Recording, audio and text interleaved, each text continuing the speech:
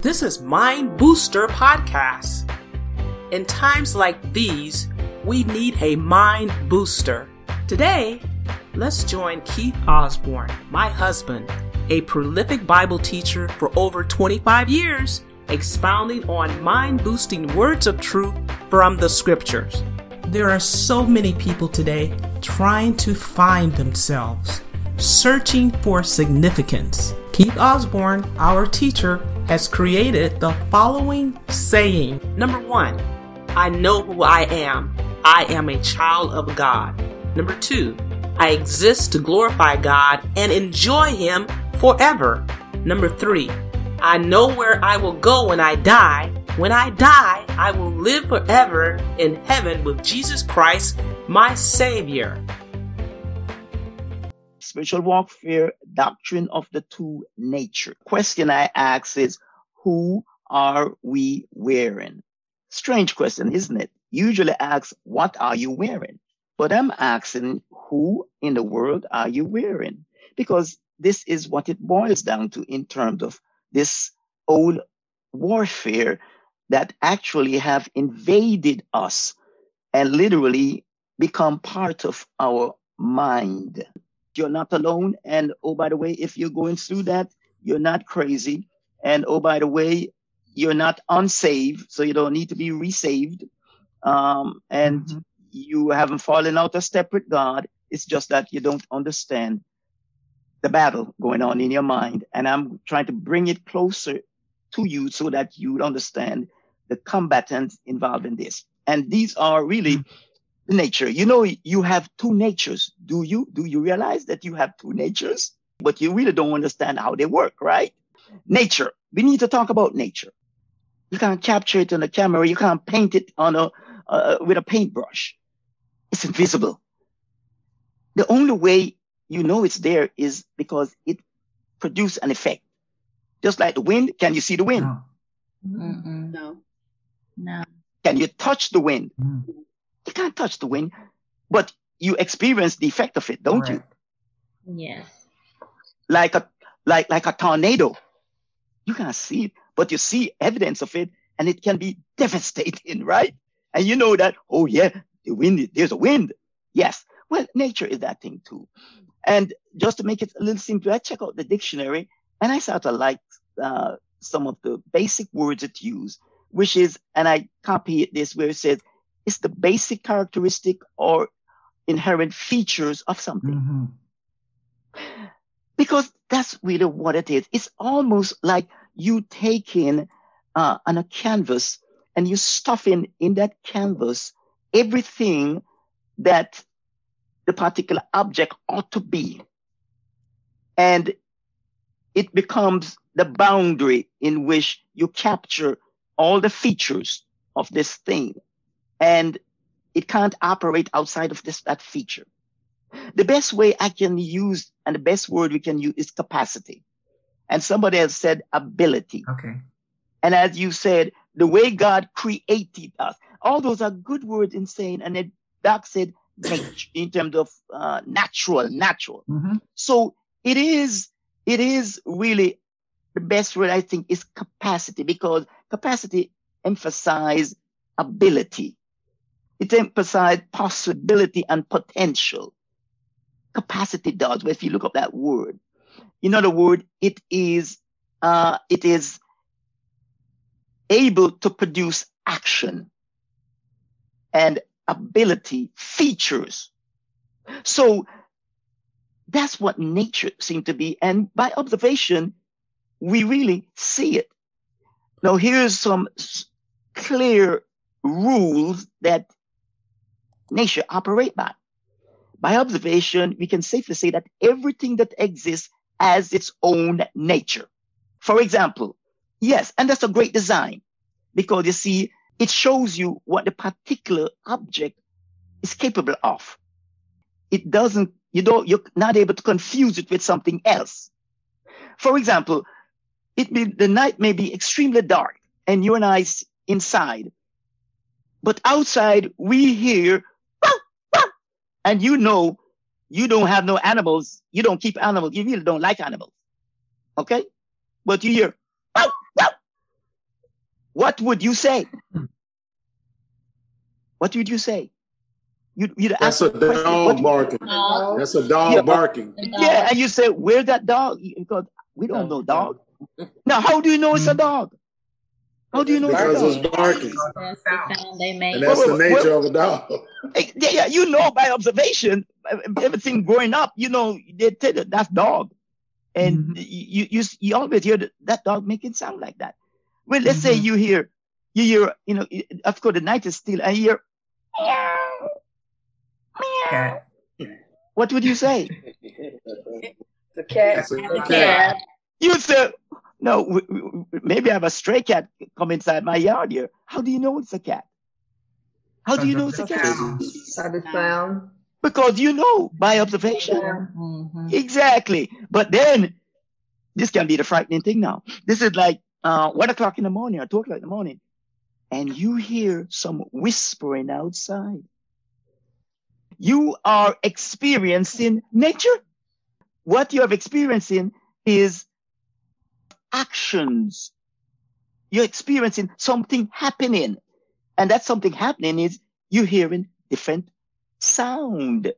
And by those sound, you're able to identify, this is this, that is that, this is this. Because you see, that's what nature existence does. It has the feature that tells you and identify what the object is. A chair. I'm sure you're all sitting on a chair and a sofa right now, yes, right? That's as its own nature too. But its nature is non-living, right? If that inanimate object, that means it stays where you put it. It doesn't move because it's not living by nature. Now, if it start moving, the chair you're sitting on and start moving, you know it has no wheels on it. It's flat on the ground and it stays steady and it's moving. We have a problem, yes, don't we? By nature, this inanimate object should not be moving. At this point, it's time for you to run. Solid object like a stone, and so don't move, but unless an external force is moving it. Do you see? Again, you see everything that exists has its own nature. Great design from the great one, from the great mind, because it makes designing very simple. And here's where you see it really make birth in terms of passing on the race. Very simple. You know what I said? Birth determines the nature of all living things on the earth. And that is true. Because you see, life from a dog will what? Have the nature of a dog. Life born of a man have the nature of a man. Right. So you see, birth really determines the nature of all living things. And that's the way you propagate the race. Because it's like you set this thing like a great designer. In fact, we copy this. We copy this. You know how? Because when you go to the store and you buy a computer and you bring it home, and the first time you turn on that computer, what are some of the things you see? The first time you turn it on.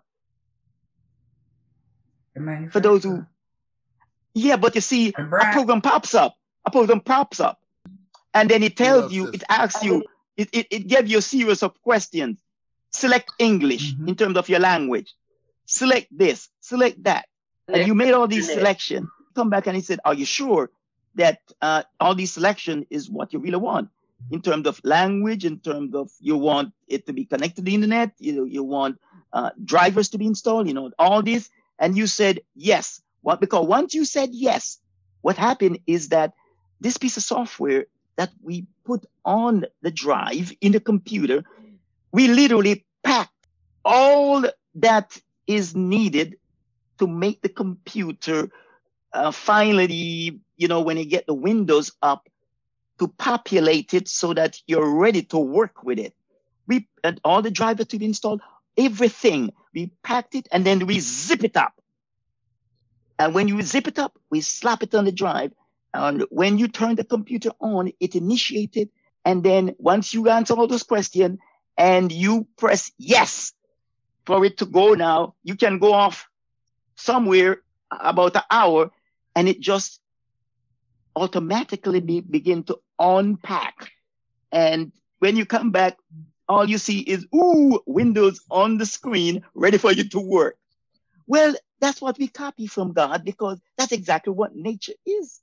God packed all the features in it so that by the time you're ready to pass on and propagate descendant, you want to bring a new living things in, a lot of things come together. And once you initiate that, then the concept of conception and then mature inside, and then it shoots out, and you see whatever that living thing shoots out, it have the nature of you, of the mother or the initiator who actually went through that process. So in other words, birth is like that thing where we zip up in terms of the nature. And then once all the ingredients get together inside the body, bingo, it just begin to unpack. Like a seed, begin to unpack. Yes, automatically. God doesn't have to do anything. He just gone out by himself and let it work. And that's how birth determines the nature of all living things as you propagate descendant right down the line. Great design. So understanding nature is key right here. So as I said, birth determines the nature. That's how you get the nature in birth. And you need to remember this because that when we come to salvation, that's how you're going to see how this plays out. Now, so that's in general about what nature is. So nature is capacity or ability or natural stuff that God have stuffed in like a seed so that it define the object and it enable the object to be unique in terms of its feature. So you don't confuse it with other objects.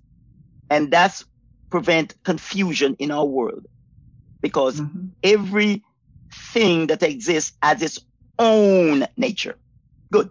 Now let's move from general to more specific, human nature. Now here's the thing about human nature. It differs from any other creature on the earth. And here is why. It has a spiritual component to it because man was made different. You notice when we have this talking God in Genesis 1, in let there be. But when it comes to man, he didn't really talk man into existence. You notice it? No, he did not. He did deliberately like bent down, pick up mud, made the body, and then he breathed into him. That was significant. Okay, so let's somebody find Genesis 1, 26 to 28 to see the difference in our nature that evolved from this in terms of God literally with his hand made us in terms of from the earth, and then he breathed into us portion of himself. Genesis 1, 26, 28. Quickly, reader. Then God said, "Let us make man in our image, in our likeness, and let them rule over the fish of the sea and the birds of the air, over the livestock, over all the earth, and over all the creatures that move along the ground." So God created man in his own image. In the image of God, he created him. Male and female, he created them. Okay, do you see what it just said? Yes, God created them. And later on, when we see Genesis 2, we see where it sort of came in a little closer to show you how he actually created man and breathed into him. But here he created a special creature when he going through the days of his creation here. Now, here's what actually happened now. With that spiritual dimension that man has as part of the image of God, we call it personality. Mhm. Yes, because you see, that's where we differ from the animals. Animals are like programmed and they operate based on instinct. But we have personality. Now, the components of personality is intellect, emotion, and the power to choose. So do you see where we are like godlike? Which of course was a dangerous thing. And you can see what happened in Genesis 3. Yeah. Because here's the thing. God is a person. Because once you open Genesis 1, God, you end up looking at a talking God, right? Let there be light, and there was light. Let the water move, and it moved. Let there be, we end up encountering a talking God, which is, you only talk because you have a mind in terms of the ability to put together language and actually speak. So we see where, yes, God have a mind, and he was just unfolding the creation out of his mind because that's what he had envisioned. And then by the time you reach Genesis 6, where man has become so depraved, you heard these terms that it said, and God was grieved that he had made man, because every imagination of their thoughts were only evil continually. At that point, you saw God showing emotion, which is he was grieved, and you only grieve when you love someone. So there you see emotion, passive personality. And of course, you saw where God decided to make a decision. I will destroy this world because I can't let this evil to continue. And he drowned everybody. So he made a decisive decision. That's where you see the exercise of the will. So you see personality. God showed his personality. And guess what? When he breathed into us, he gave us that slight image of himself. So consequently, when you looked at how does man express his nature, he expresses nature through his intellect, which is his mind, his emotion, and his will. That's how we express our nature. So do you see how important now the mind, the emotion, and the will become? Because apart from that, there's no way for you to express your nature. And here's the key about it. At the time of creation, the mind, the emotion, and the will of Adam and Eve perfectly reflected the image of God. Yes. You know why? Because I heard God utter these words at the end of his physical creation. Genesis 1:31. God saw all that he had made, and it was very good. And there was evening and there was morning, the sixth day. You hear what he said? He didn't just say it was good. He said it was very good. Very good. That doesn't mean make anything bad. No, he said it was very good. And this very good was also the creature that he had made, and said he's going to let him have dominion over all his creation and everything he had done. Yes, though he made in his image. So yes, it was very good. In other words, in terms of the mind, the emotion, and the will, the way it should work, it was working that way. And that is, the mind looks at information. It thinks, it compares, and it looked at the word of God, and it said, it's right. This is the way. This is the way we should go. And it says, okay, will, I already checked it out. And the will said, okay, let's do it. And the will make the decision. And then the emotions start jumping up and down and clap and said, yes, we got it. You see how it should work? The mind is the one who interrogate and examine the information or what is required to be done. Because the mind, you use the mind for thinking. No, never let the emotion think. It has no thinking. So the mind is where all the processes is done. And it compares it to the word of God. And once it approved it, it said, okay, will, okay, this is it. I've crunched the numbers. Let's do it. And we'll accept what the mind gives it and then move on. And the emotion just come behind and start to just break out into dancing. That's the way it should work. That's the way it was working. But we have a problem here. But when our parents, Adam and Eve, sinned, there was a change in their nature. They became a possessor of a sin nature, and they have passed this nature on to all their descendants. That's the summarization occurred. Because then what happened now in terms of how we express this nature here's what we see now happening to the mind, the emotion, and the will. The mind get twisted up in terms of how it's thinking. And of course, taking a page from where Romans tell us that the mind called light darkness and darkness light is confused. So therefore, it passed this confusion on to the will. And the emotion now, it should really love God, be joyful. Instead, the emotion begin to love and fall in love with things. The emotion begin to worship nature. It looks at nature. Now, here's again, the nature again, because you see, what we do is we look into this world and we see all these things that come out.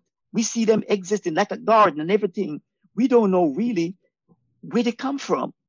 So nature seemed to be that term we use to say naturally this just come about. And since we don't have the knowledge of God, we look at nature as very powerful. And then with our twisted mind now, we begin to worship nature. It becomes an altar, not realizing that the actual creator is the one who is bigger than his creation that he made.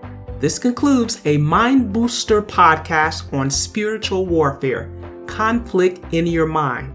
Go to PrayTube.net to listen to the entire series and to receive free resources associated with each podcast teaching.